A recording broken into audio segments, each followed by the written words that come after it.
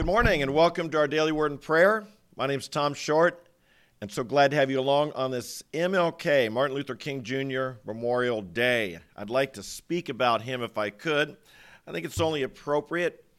Of course, MLK, Martin Luther King, was we have a national holiday today to commemorate him and his influence in our nation. Was indeed a controversial man. I must confess that when the MLK holiday was first acknowledged, I, along with a lot of others, were against it. It was the first day we had that honored someone, had a holiday, for someone who wasn't a president. And it did seem was that appropriate to give that day. But as time has gone on, I've come to appreciate that it's a fine thing to do and to remember his contribution. And I'd like to talk some about it today, if I could. Again, I will say he's controversial. I remember one of the quotes from our Faith Walkers conference came from Winston Churchill. And it said, you have enemies? Good. That means you've stood for something at some point in your life. And indeed, anyone who stands for something, good or bad, will be controversial. So hear me out, and let's see what we have to say. Number one, some things about Martin Luther King Jr. some people may or may not know, or some observations I'd like to make was he was a Baptist minister. In our day and age of secularization, and particularly the political left, wanting to secularize everything and bring in really what amounts to a secular religion of the left, a religion of secularism. One of the heroes of their time was indeed a Baptist minister, and he often appealed to Scripture, and the dreams that he articulated and the justice that he called for often was rooted in scriptural verses. I think that's important for us to remember. And indeed, I do think that some people who would call upon him for his legacy today and would look upon him as a heroic person would do well to spend more time in Scripture.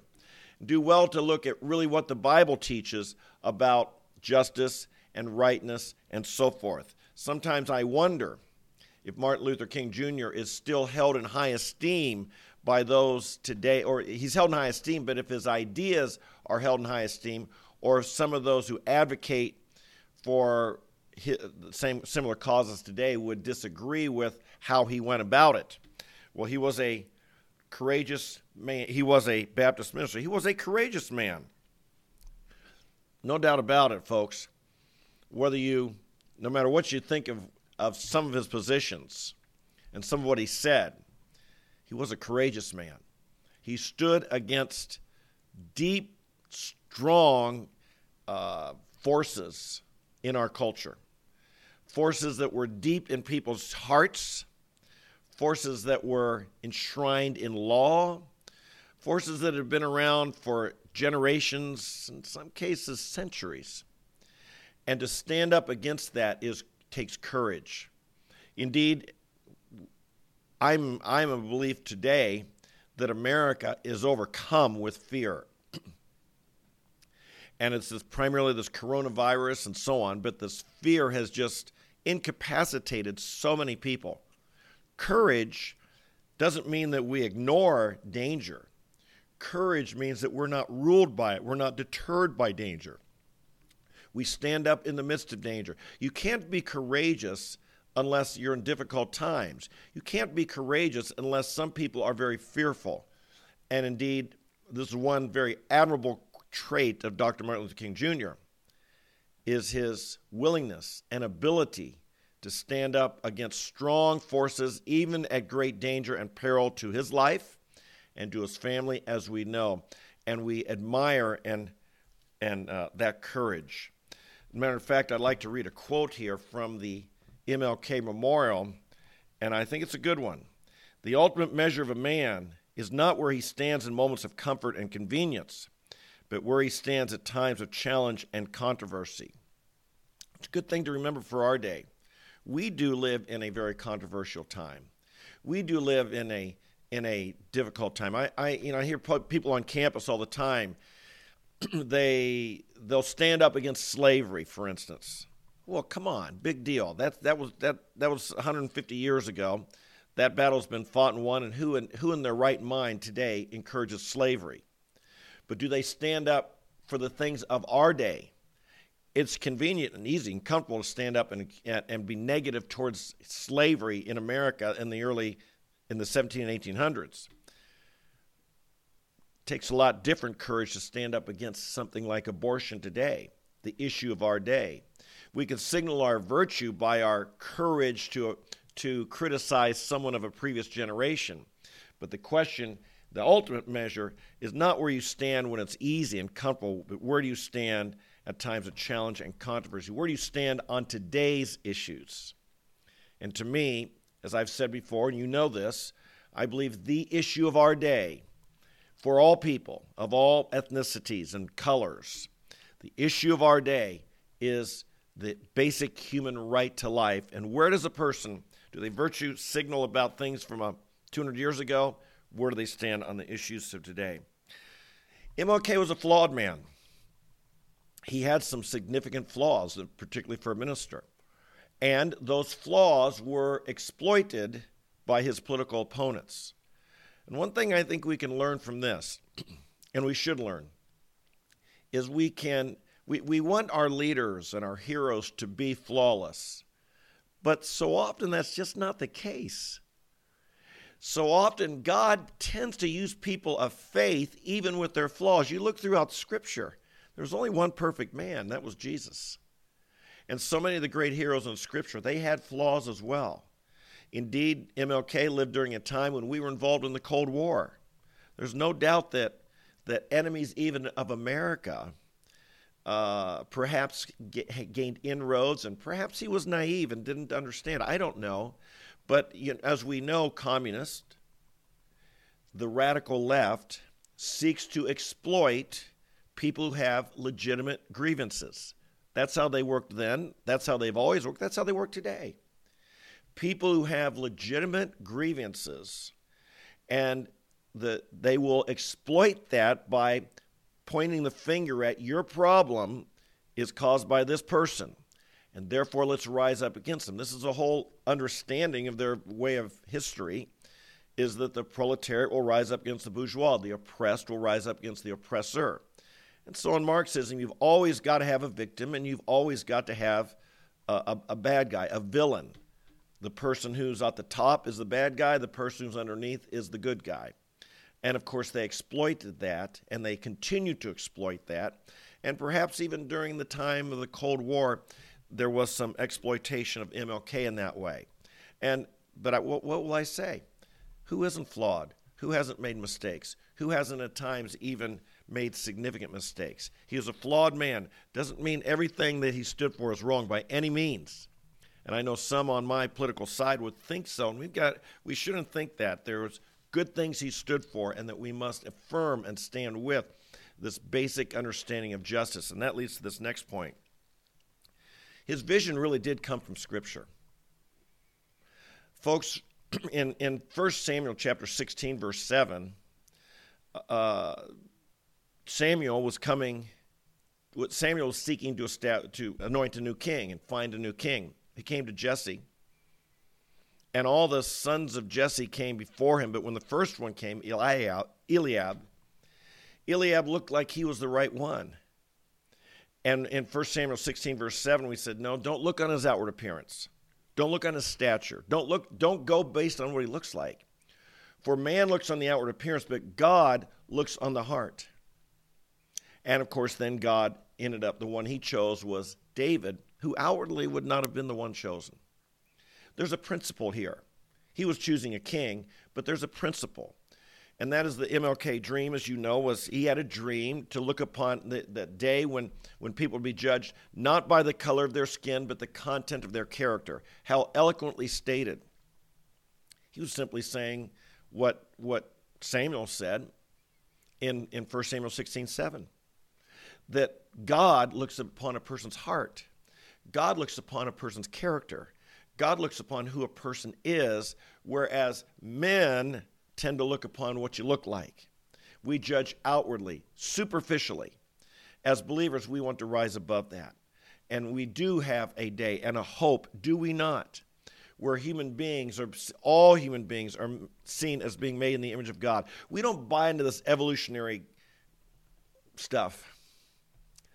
That races, that Darwin and Darwinian evolution, that believes that races are different, some races are more evolved than others. We don't buy into that. We believe that all human beings are made in the image of God. We believe that Jesus Christ gave his life and died for all people of all colors, all ethnicities, all tribes, all languages, all ethnicities, everyone. And we believe that the Great Commission calls us to make disciples of all nations, all groups of people, every tribe, every nation. We certainly don't believe that that God favors us because of the color of our skin. And so we share in this dream of MLK, and I think it's an appropriate dream.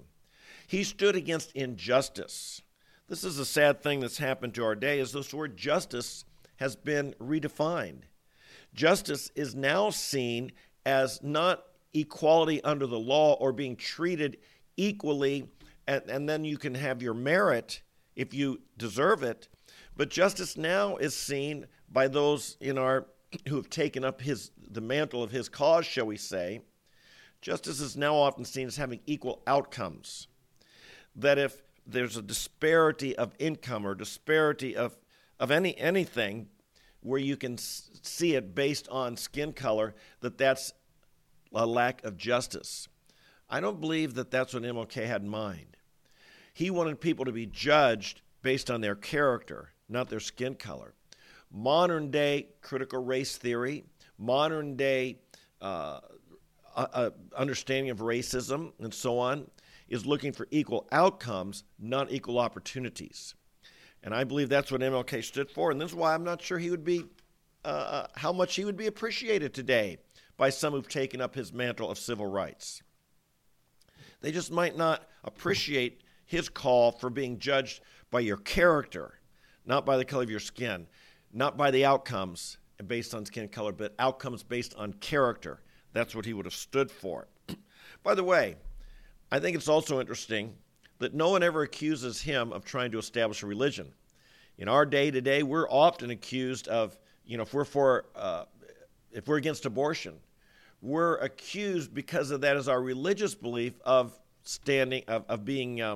trying to establish a religion and violating the First Amendment that says you shall not establish a religion. No one ever accused him of that. I mean, the whole civil rights movement in his day was in churches. That's where he spoke. That's where he rallied the people. The people went out and they contended that because of God and because of Scripture and because we're Christian, that we must bring in a justice that overturns unjust laws in our government and calls upon people to be just according to Scripture. Did he establish a religion? Not really, no. But his vision was rooted in his religion. And likewise, dare I just say, when we work against abortion, we're not seeking to establish a religion in America, but we are saying our understanding of what's right and wrong is formed by our religious belief. There's nothing wrong with that. That's totally appropriate. Final thing I want to mention today is where I think a difference between what Martin Luther King Jr. saw and maybe where the movement went wrong. I believe Martin Luther King Jr.'s understanding of justice was rooted in Scripture and an understanding that would be applied through the means in our Constitution. Scripturally, he believed all men should be loved and treated as children of God, treated as those who had what our Declaration says, inalienable rights from God, regardless of your skin color. You have inalienable rights from God. These are called human rights. Inalienable rights. Human rights are inalienable rights. They come from God. And as our Declaration says, we hold these truths to be self-evident, that all men are created equal, that they are endowed by their Creator, with certain inalienable rights, that among these are life, liberty, and the pursuit of happiness, that to preserve these rights, governments are formed. These are inalienable rights. the civil rights movement seems to have become focused, seems to have lost sight of God and of inalienable rights, and is now focusing on civil rights. What's the difference? Civil rights are granted to us by government. Civil rights are rights that government says you have this right. Inalienable rights come from God. Inalienable rights are given to us by our Creator. My friends, this is important to realize, that if government can give us our rights, they can take them away. I know this term civil rights, if I'd ever say I was against it, it'd be easily misunderstood. But what we stand for is inalienable rights. Governments exist not to grant us rights. Governments exist to protect the rights given to us by God. And this is why I stand for human rights and inalienable rights for all human beings, protected by our Constitution. And our government should protect them. But they don't give them to us, and they certainly don't have the right to take them away from us. They cannot guarantee anything other than freedom under God, liberty under God. This is what we believe in. And on this MLK Day, and indeed throughout, this is a great battle being fought in our culture today. Where do our rights come from? If we abandon God and we become more and more and more secular, then inalienable rights are forgotten. Human rights are forgotten. They become only civil rights granted to us by the civil government. And indeed, as we're seeing, and this is a great struggle in our day with things going on with vaccines and viruses and masks and the LGBT issues and religious freedom and all these things, there is a question, and we must always get back to human rights come from God. They are inalienable. Civil rights, let's be careful. If we give government that power, we give them the power to take it away.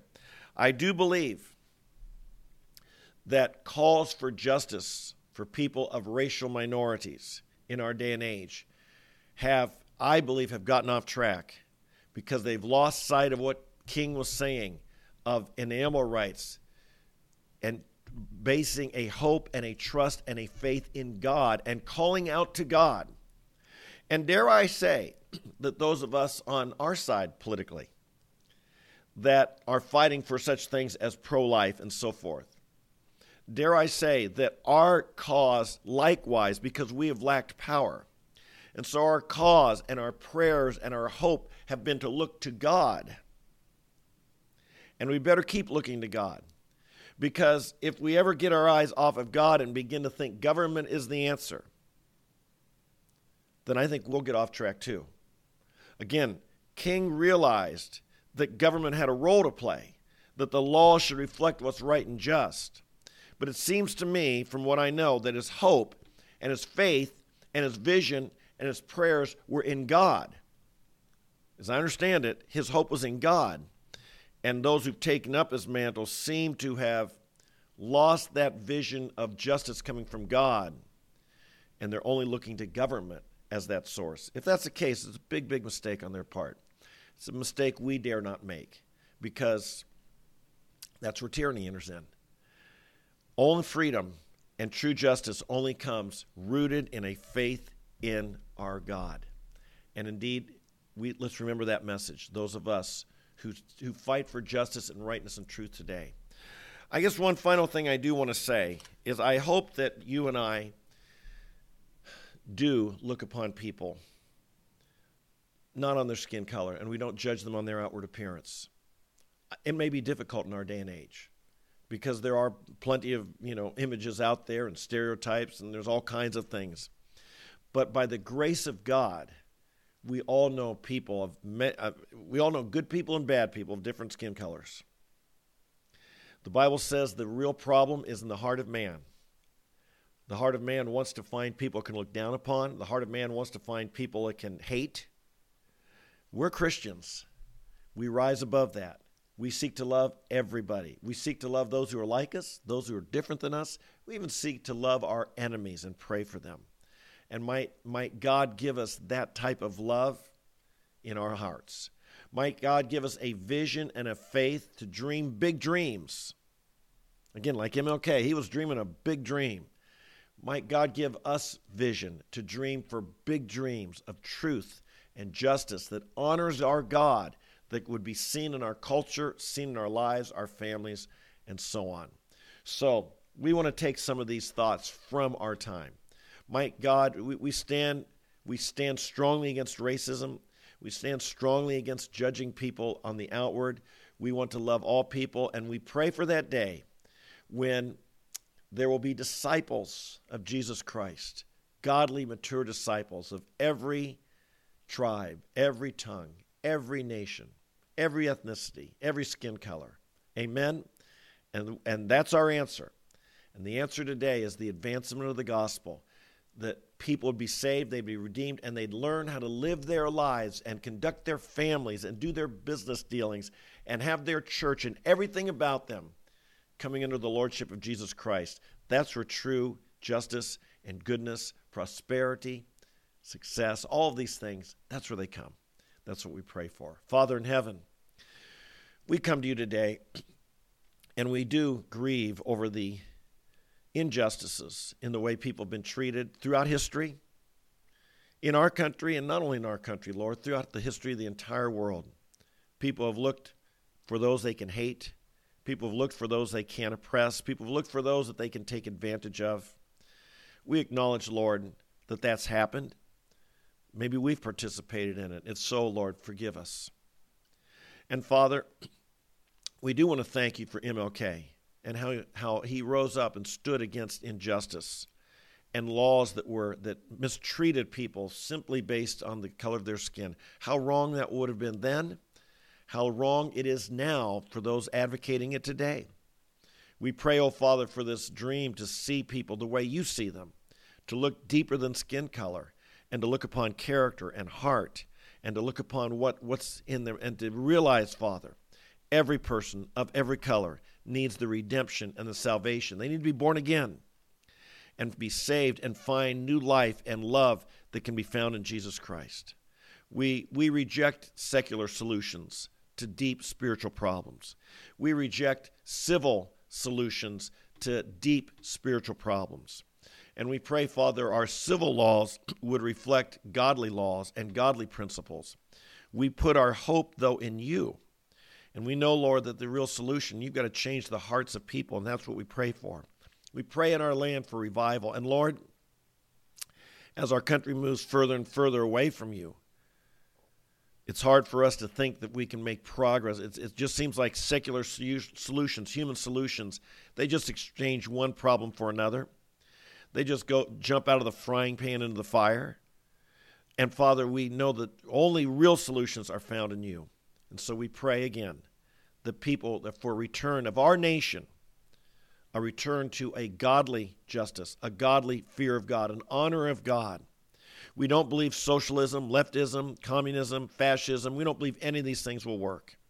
They will fail because they're rooted in thinking humans have the answer. We humble ourselves. We pray. We seek you. We ask you to heal our land. We ask you to heal our land of hatred and division. We ask you to heal our land of racial division, of political division, of demonizing one another. Lord, we pray for these things. And we pray that the people would rise when politicians seek to do that to us. We'd rise against that. Help us to fight, Lord, not just for our side, but to fight for you. We don't ask, are you on our side? We pray, Father, we would be on your side. And we pray our country would too. And we, Lord, know that our hope for true justice and unity and success in our country comes not by the left or the right. It comes by turning to you. And we get on your side. You're the one that we ask to be Lord. We pray these things, and we bless you today, and we love you. In Jesus' name, amen, amen, and amen. Well, I went a little bit longer today than normal. So if you are here today as a first time, thanks for being here. We usually give 15 minutes to get in the Word and to pray over it. Talk about some things about how we can be better people as Christians, better Christians, more men and women of faith. We're going to be beginning last week we talked about this basic issue of grace and humility. In the coming days, we're going to be looking more and more at faith, And indeed, has God given you a dream? Has God given you faith? Has God given you something to aim for, to go after? So I hope you join us. If you're new, make sure you subscribe, hit the notify, share this video and other videos with others. The whole year's worth are back there. You can check them out on my page, Tom the Preacher on YouTube. You can check them out, and you can look at all kinds of things we've been looking at. This last week, if you weren't with us, on grace, God's grace being sufficient, and humility to receive his grace, I think are bedrock, foundational for a successful Christian life. So if you're new today, check those out. Join with us, share with your friends, and we'll be here day by day, allowing God's word to mold our lives, thoughts, and values. Okay? I look forward to seeing you tomorrow, 8:30 a.m., live here, or you can hear later, or on the podcast at Apple, Spotify, or Google platforms. Search The Tom Short Show to find me there. All right, I'll be here tomorrow. Until then, you have a great day. God bless you, and we'll see you tomorrow. Bye-bye.